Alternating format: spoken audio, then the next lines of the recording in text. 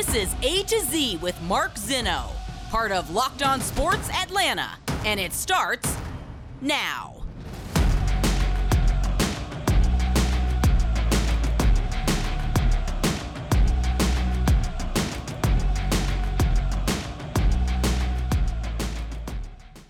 Good afternoon. Welcome to A to Z here on Locked On Sports Atlanta, where today I tell you got to take care of business. Welcome in. We are live here on this Friday as we're getting you set for the weekend. A lot to get to here, including the Braves starting a 3-game series with the Miami Marlins. All the hubbub around NIL and college football. Of course, we will continue that discussion going forward. And why possibly what Nick Saban and Jimbo Fisher did might be good for college football. We'll tell you that coming up here in a little bit. But I do want to start today on this Friday with the Atlanta Falcons and some gambling stuff. Well, because you know me. I mean, I'm into gambling. And a lot of people now are starting to put out their season win total, handicaps and looking at, whether teams will go over or under their win total and whatnot. And so I began to look at some of the teams and teams that I think will go over and under, their win total. But, that's a whole different kind of conversation. By the way, take the Ravens over 9.5. It's one of my favorite bets. That said, when the Falcons number comes out, or when it came out, I should say, it was at 4.5. And a lot of people's like, okay, that figures. This looks like a 3 or 4 win team. Clearly they, changed quarterbacks and they're going with a backup guy, a Marcus Mariota, or it's a rookie. Obviously their defense is bad and, all those things. And so I began to look at some ways that the Falcons could get 5 wins on their schedule and maybe not be as bad as the experts in Vegas predict. And I came across a tweet from Warren Sharp. If you guys don't know who Warren Sharp is, follow him on Twitter at @SharpFootball. Of course, follow me at Mark Zinno, MarkZinno, and follow us at Locked On ATL. I forgot to mention that before. Sorry to digress, but here we go. He posted a tweet about the win-loss record versus teams with a winning record in 2021. So what they finished as with their team is against teams with other winning records when it was all said and done. Now, let me give you the teams at the top. All right. And I will see if you can quickly figure out the thread here. Tennessee, Green Bay, Tampa Bay, KC, Arizona, Las Vegas, Cincinnati, Dallas, Buffalo, Indianapolis, Chargers. The only one of those teams on that list that did not make the playoffs was the Chargers. And in reality, they should have made the playoffs if all their dumb coach would have done was just kneel on it in overtime and tied the Raiders. They both would have went to the playoffs and the Pittsburgh Steelers would have went home. So that said, the only team, and all those teams, by the way, were 500 or better against teams with a winning record. When you look at the teams with a below 500 record against winning football teams last year, New Orleans, San Francisco made the playoffs, San Fran. New Orleans missed, right? Seattle missed. Minnesota missed. Miami missed. Detroit missed. New England makes it. Baltimore missed. Jacksonville missed. Giants missed. Steelers, we told you about them. They shouldn't have made it. Chicago missed, Cleveland missed, Denver missed, Atlanta missed, Carolina missed, Washington missed, Houston missed, New Jets missed, and Philadelphia somehow with a 1-7 record made the playoffs. That's the outlier. And they did it in, arguably one of the worst divisions in football. And for the record, the Falcons last year went 2-8 against teams with a winning record. That means in their 7-10 finish, they went 5-2 against teams with a losing record. And that's why I said at the top of the show, take care of business. The Falcons don't have to be great this year, but what they need to do is beat the Seahawks, beat the Panthers, beat the Bears, possibly beat the Commanders. Who knows? They have a whole new quarterback situation going on. I would argue they have to beat the Steelers. And that's 5 right there. Could they beat the Browns? Maybe, if Deshaun Watson is suspended, which is probably going to be the scenario there, and possibly split with the Saints, who have quarterback issues. So are there 5 wins on the Falcons schedule? Yeah. Are they all going to be against teams with losing records? Yeah. Are the Falcons going to beat any team with a winning record? Probably not. And if they do, it'll probably be a division opponent like the Saints who ends up finishing 9-8, right? Like, they may steal a win against somebody slipping up like the Chargers, who are going East Coast or West Coast to East. Maybe the Cardinals late in the year. The Cardinals in December are awful. Every year they lose games in December. They shouldn't. That's because their coach stinks. But that said, would they be able to do that? Yeah, they may be able to. But if I told you that this season the Falcons would beat 5 or 6 teams that had a losing record when it was all said and done, you would go, okay, that's not bad. If they win 6 games, that'd be actually like impressive, because a lot of people are thinking this is a 4-win team, maybe even a 3-win team. But if they win 6 games, that's impressive. If they only lose one more game than they lost last year, that's a huge win for Arthur Smith for a team that is in a complete rebuild. Shh, don't say that. They don't want you to know they're in a rebuild. They're still kind of hiding it. But anyway, for a team that's in a complete rebuild, for them to only lose one less game than they did last year with Matt Ryan at the helm speaks a lot to the coach. Speaks even more to the GM that they were able to find players that could be competitive. And that is something I think that can't be underscored. Now, if they only win 3 or 4 games, no one's really going to blame anybody. No one's going to be held accountable because this team isn't expected to do anything.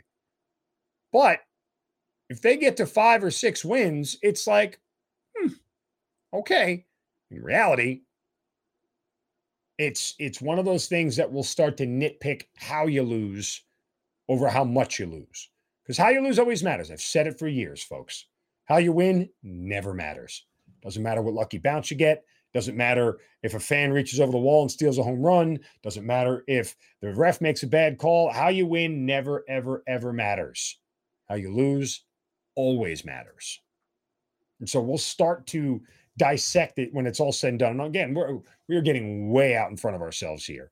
But it was just when I saw the stat and I saw what the Falcons were against teams with a winning record last year, it made me think that if they win 5 games this year against teams that end up being below 500 teams, that's a real, I think that's a positive for them. I really, really do.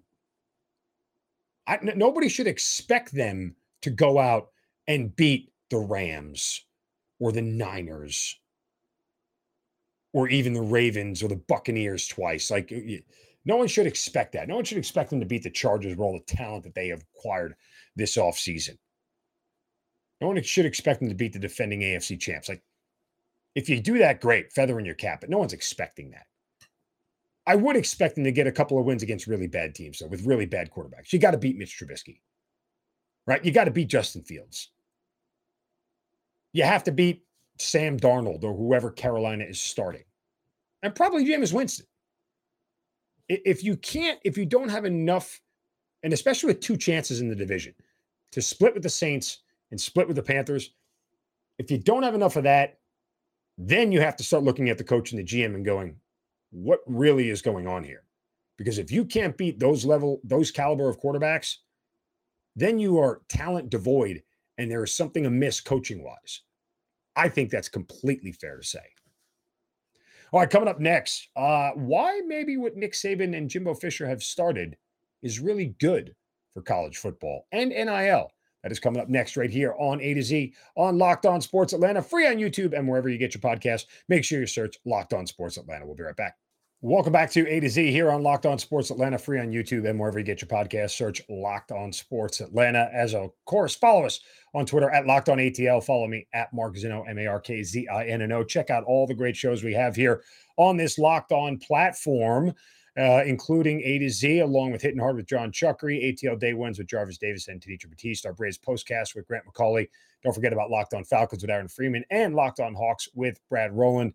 Just an incredibly complete lineup here on Locked On Sports Atlanta. We appreciate all the support you guys have given us. We're well over 1,000 subscribers here. Don't forget to subscribe to our YouTube channel, like us there as well, and continue to follow us everywhere on social media and retweet and follow and share all the segments from the shows that you guys see out there. We're growing. We're growing at a great rate here to start. We've only been at this coming up on 2 months now, but we've done an amazing job connecting with the Atlanta audience and fans everywhere. So we certainly appreciate all the support. And thank you guys. We don't say that enough, but thank you guys for making Locked On Sports Atlanta and A to Z part of your daily sports listening. All right, let's get to Nick Saban and NIL. And Saban here, quickly realized that he stepped in it in his comments. When you become somebody the likes of Nick Saban and you have the world at your feet, the world is your oyster. And when you speak, everybody stops. When you walk into a room, everybody stops. And they want to know what you're going to do and what you're going to say and what you're wearing and all the other stuff. They are in tune with whatever you have going on. And when you have that sort of cloud, sometimes when you get on a roll, and you just start talking, things start flying out because it's comfortable and it's fun. And like you're seeing the engaged reaction and people are leaning in and they can't believe what you're saying. And they're listening so intently. And it's like, oh, you just start talking. And Saban started talking. And he called out Jackson State with Deion Sanders. And obviously he called out Texas A&M with Jimbo Fisher. And he started to, I don't want to say he walked that back. He apologized for singling out those schools, said that he called Deion Sanders and he called Jimbo Fisher to apologize.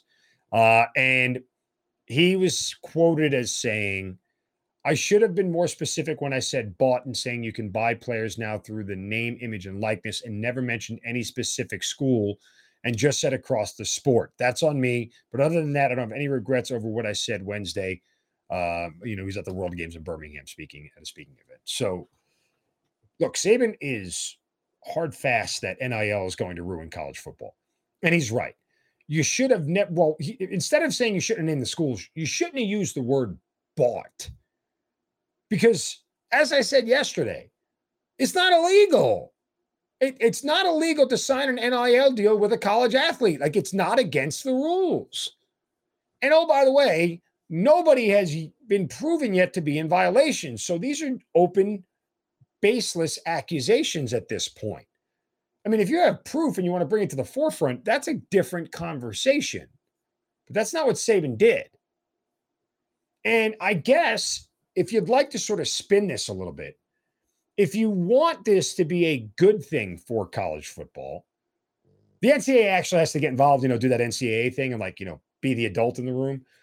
But show the transparency. Show who got the deal. Show how it went down. I mean, if they got it through their agent, that's fine. And folks, oh, by the way, if a booster who owns a car dealership or knows the owner of the car dealership introduces and texts the agent and the car dealer together and said, hey, why don't you two meet about so-and-so? See if you can get him a deal. Like, that's not against the rules. They're allowed to make connections with people. They're allowed to, as long as boosters are not brokering the actual deal and handing off money themselves, nothing is illegal. And that's what I said yesterday. Sorry, Nikki. I know you're upset, but it's not illegal. If you would like to challenge the NIL system, you went about it the wrong way.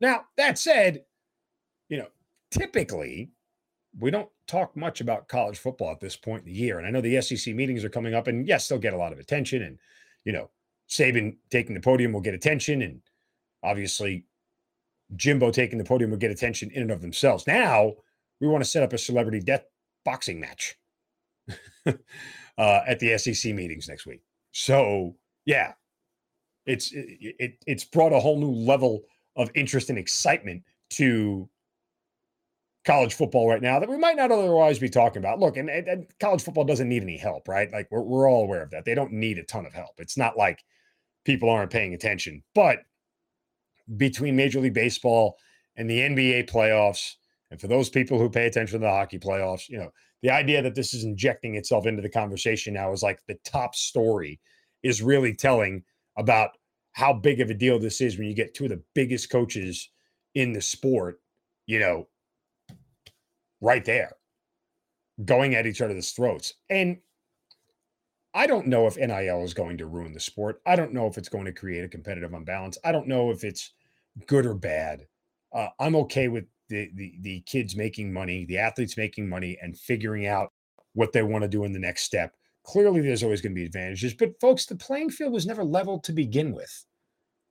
Like, let's remember what the start point was. Alabama, Texas A&M, Georgia, Florida, Ohio State, Michigan, USC, Texas. They all have decided advantages over dozens of other schools, not only in their conference, but all over college football, even at the FBS level. So if NIL is going to do anything, you could argue it would make the unbalanced even more unbalanced, but I'm not sure how we actually do that. I'm not sure. For as bad as Texas has actually played, is Texas hurting as a program? No, they're not. Right? I mean, they're just not. There's nothing wrong financially with the Texas program. It's never going anywhere. We're not talking about Northwestern here. We're not talking about Vanderbilt. I mean, those schools, even though they play in major conferences, are at a disadvantage compared to those of their counterparts. That disadvantage is always there. NIL hasn't changed that. Is NIL more likely to flip recruits back to Northwestern for X, Y, and Z reason, for X, Y, and Z deal? No, it's not. Kids are still going to want to go to Ohio State. Why? Because they play on national television every week. Because it's the biggest school in the country. They got the number one offense in the nation. I mean, go to Northwestern. Strength coach is a big guy. I don't know what to tell you. I mean, there's literally nothing that's changing that. NIL isn't changing that. NIL is only making stricter competition between Ohio State and Georgia, between USC and Texas, between Notre Dame and Penn State. But that level of competition was already there. So I don't know what Saban is really alluding to. I think he just doesn't like the fact that this is change. It's a different system, and he doesn't want to adapt to it. You know, I mean, I sided with Jimbo yesterday, and I'll side with him today. He didn't break any rules. He didn't do anything wrong. Even if they got all their players NIL deals, they didn't do anything wrong. And Saban's got to learn to deal with that. Braves got to learn to deal with the fact they strike out way too much, and they better not do it this weekend against the Miami Marlins. They have a series coming up. We'll dive into that next, plus a very unique thing happening at Truist Park. We'll do that in our final segment here on A to Z on Locked On Sports Atlanta, free on YouTube, and wherever you get your podcast, search Locked On Sports Atlanta. It is A to Z here on Locked On Sports Atlanta, free on YouTube, and wherever you get your podcast, search Locked On Sports Atlanta. Give us a follow on Twitter at Locked On ATL. I'm at Mark Zinno, MarkZinno. Appreciate you guys making A to Z part of your everyday sports listen right here in Atlanta and beyond, as the Braves are down in Miami and get set for a 3-game series with the Marlins. Full disclosure, okay? I've already made 2 wagers on this game tonight.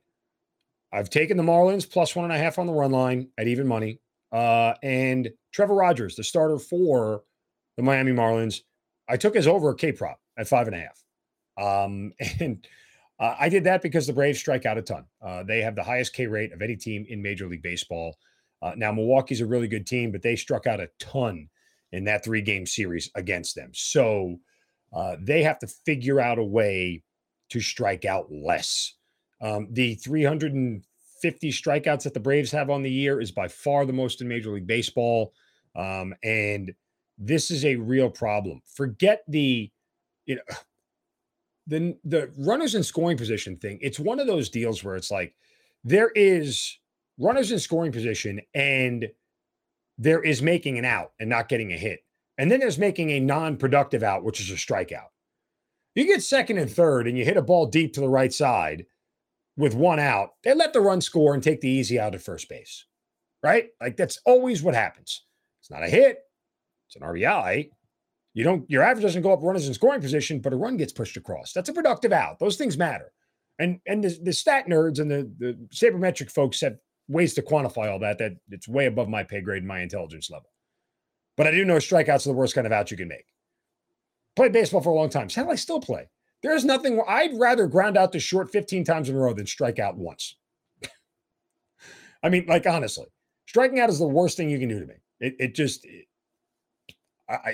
There's nothing good about striking out. You look like a complete loser. And the Braves have been complete losers in that category all year long. And it's bad. And they've got to get it fixed. And I don't necessarily know how you get it fixed unless you just stop playing guys who strike out too much. The problem is that 1 through 9 right now, it's hard to find anybody who's in that lineup who's not striking out. And I cringe at the idea of them losing 2 of 3 to the Marlins, which would put the Marlins a game and a half in front of them. when it's all said and done, it's not going to be a good spot.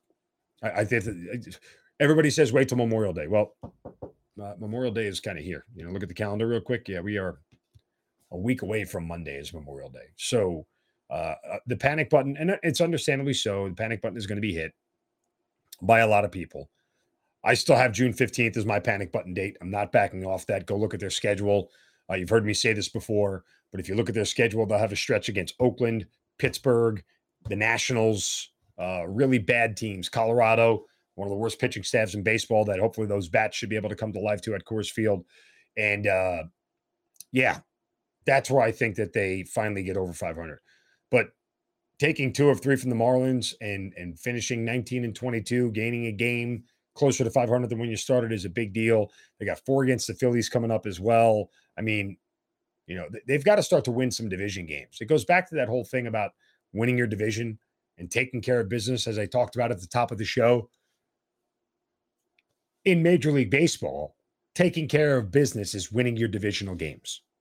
And the Braves have to start doing that with some sense of authority here.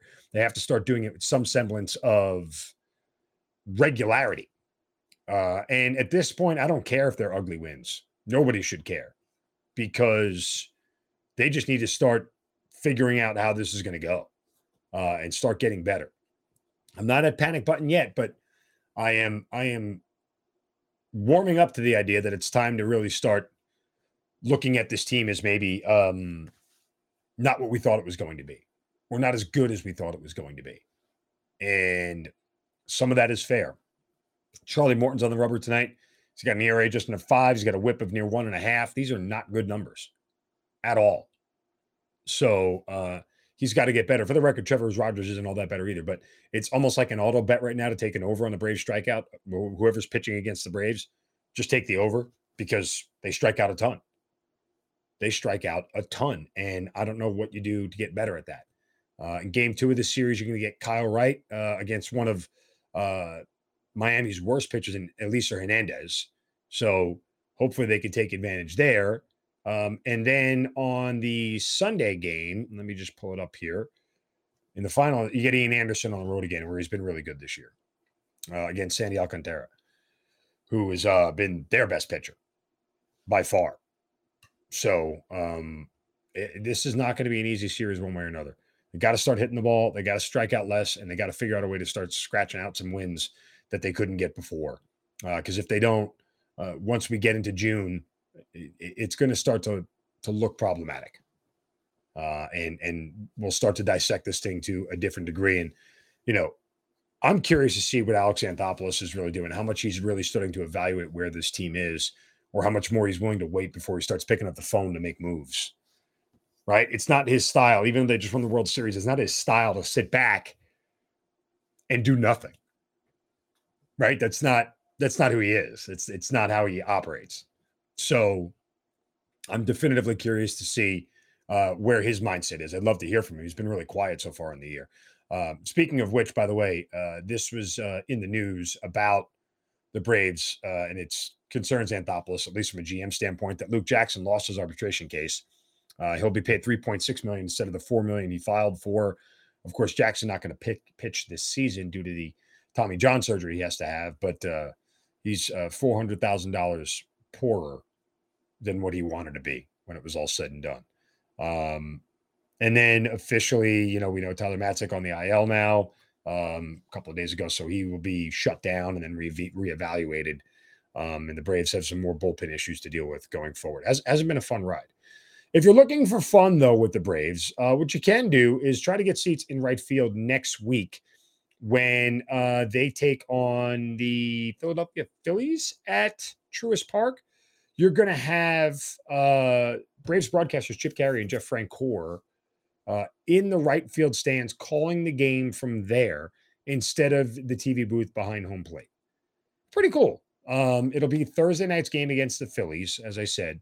And it'll be the finale of their 4-game series against Bally's. It'll be on Bally Sports Southeast, and a temporary broadcast space will be set up amid the seats right in front of the Chop House. So it's the third time, actually, that Carey and Francoeur have done a broadcast from the Truist Park stands. They did so twice during 2019. So obviously they didn't do it in 2020 because, well, there was nobody in the stands at 2020. And heck, they weren't even in the ballpark calling the game of 2020. Nonetheless, pretty cool, though. Braves are really good at this stuff. They're really good at attracting fans and bringing them in and making sure that they are part of the experience. Truist Park is becoming one of the nicer parks in Major League Baseball, one of the more fan-friendly parks in Major League Baseball. So it's great that they're going to the extra length here to try and make sure that the Braves and their fans, at least if they're not going to win games, they're still going to enjoy them, right? All right, that'll do it for us here on this Friday. I want you guys to enjoy the heck out of your weekend. Watch some NBA basketball, watch the PGA Championship. I'm sure we'll have reactions to that coming up on Monday as well. Some more Falcons news we got to get to as we inch closer to the mandatory mini camps and OTAs and things of that nature. So still a whole lot to do. And of course, where will the Hawks be in their off season? All that you'll get right here on A to Z. Thank you so much for making A to Z your first listen every single day. Make your next listen Hitting Hard with John Chuckery, the ATL Sports Talker right here on Locked On Sports Atlanta. Everything you need to know about Braves, Falcons, Dogs, Hawks, it all comes to you. Hitting Hard with John Chuckery every single day right here on Locked On Sports Atlanta. Free on YouTube and wherever you get your podcast. Search Locked On Sports Atlanta. You guys have a great weekend. Back on Monday. Don't take any crap from anybody. See ya.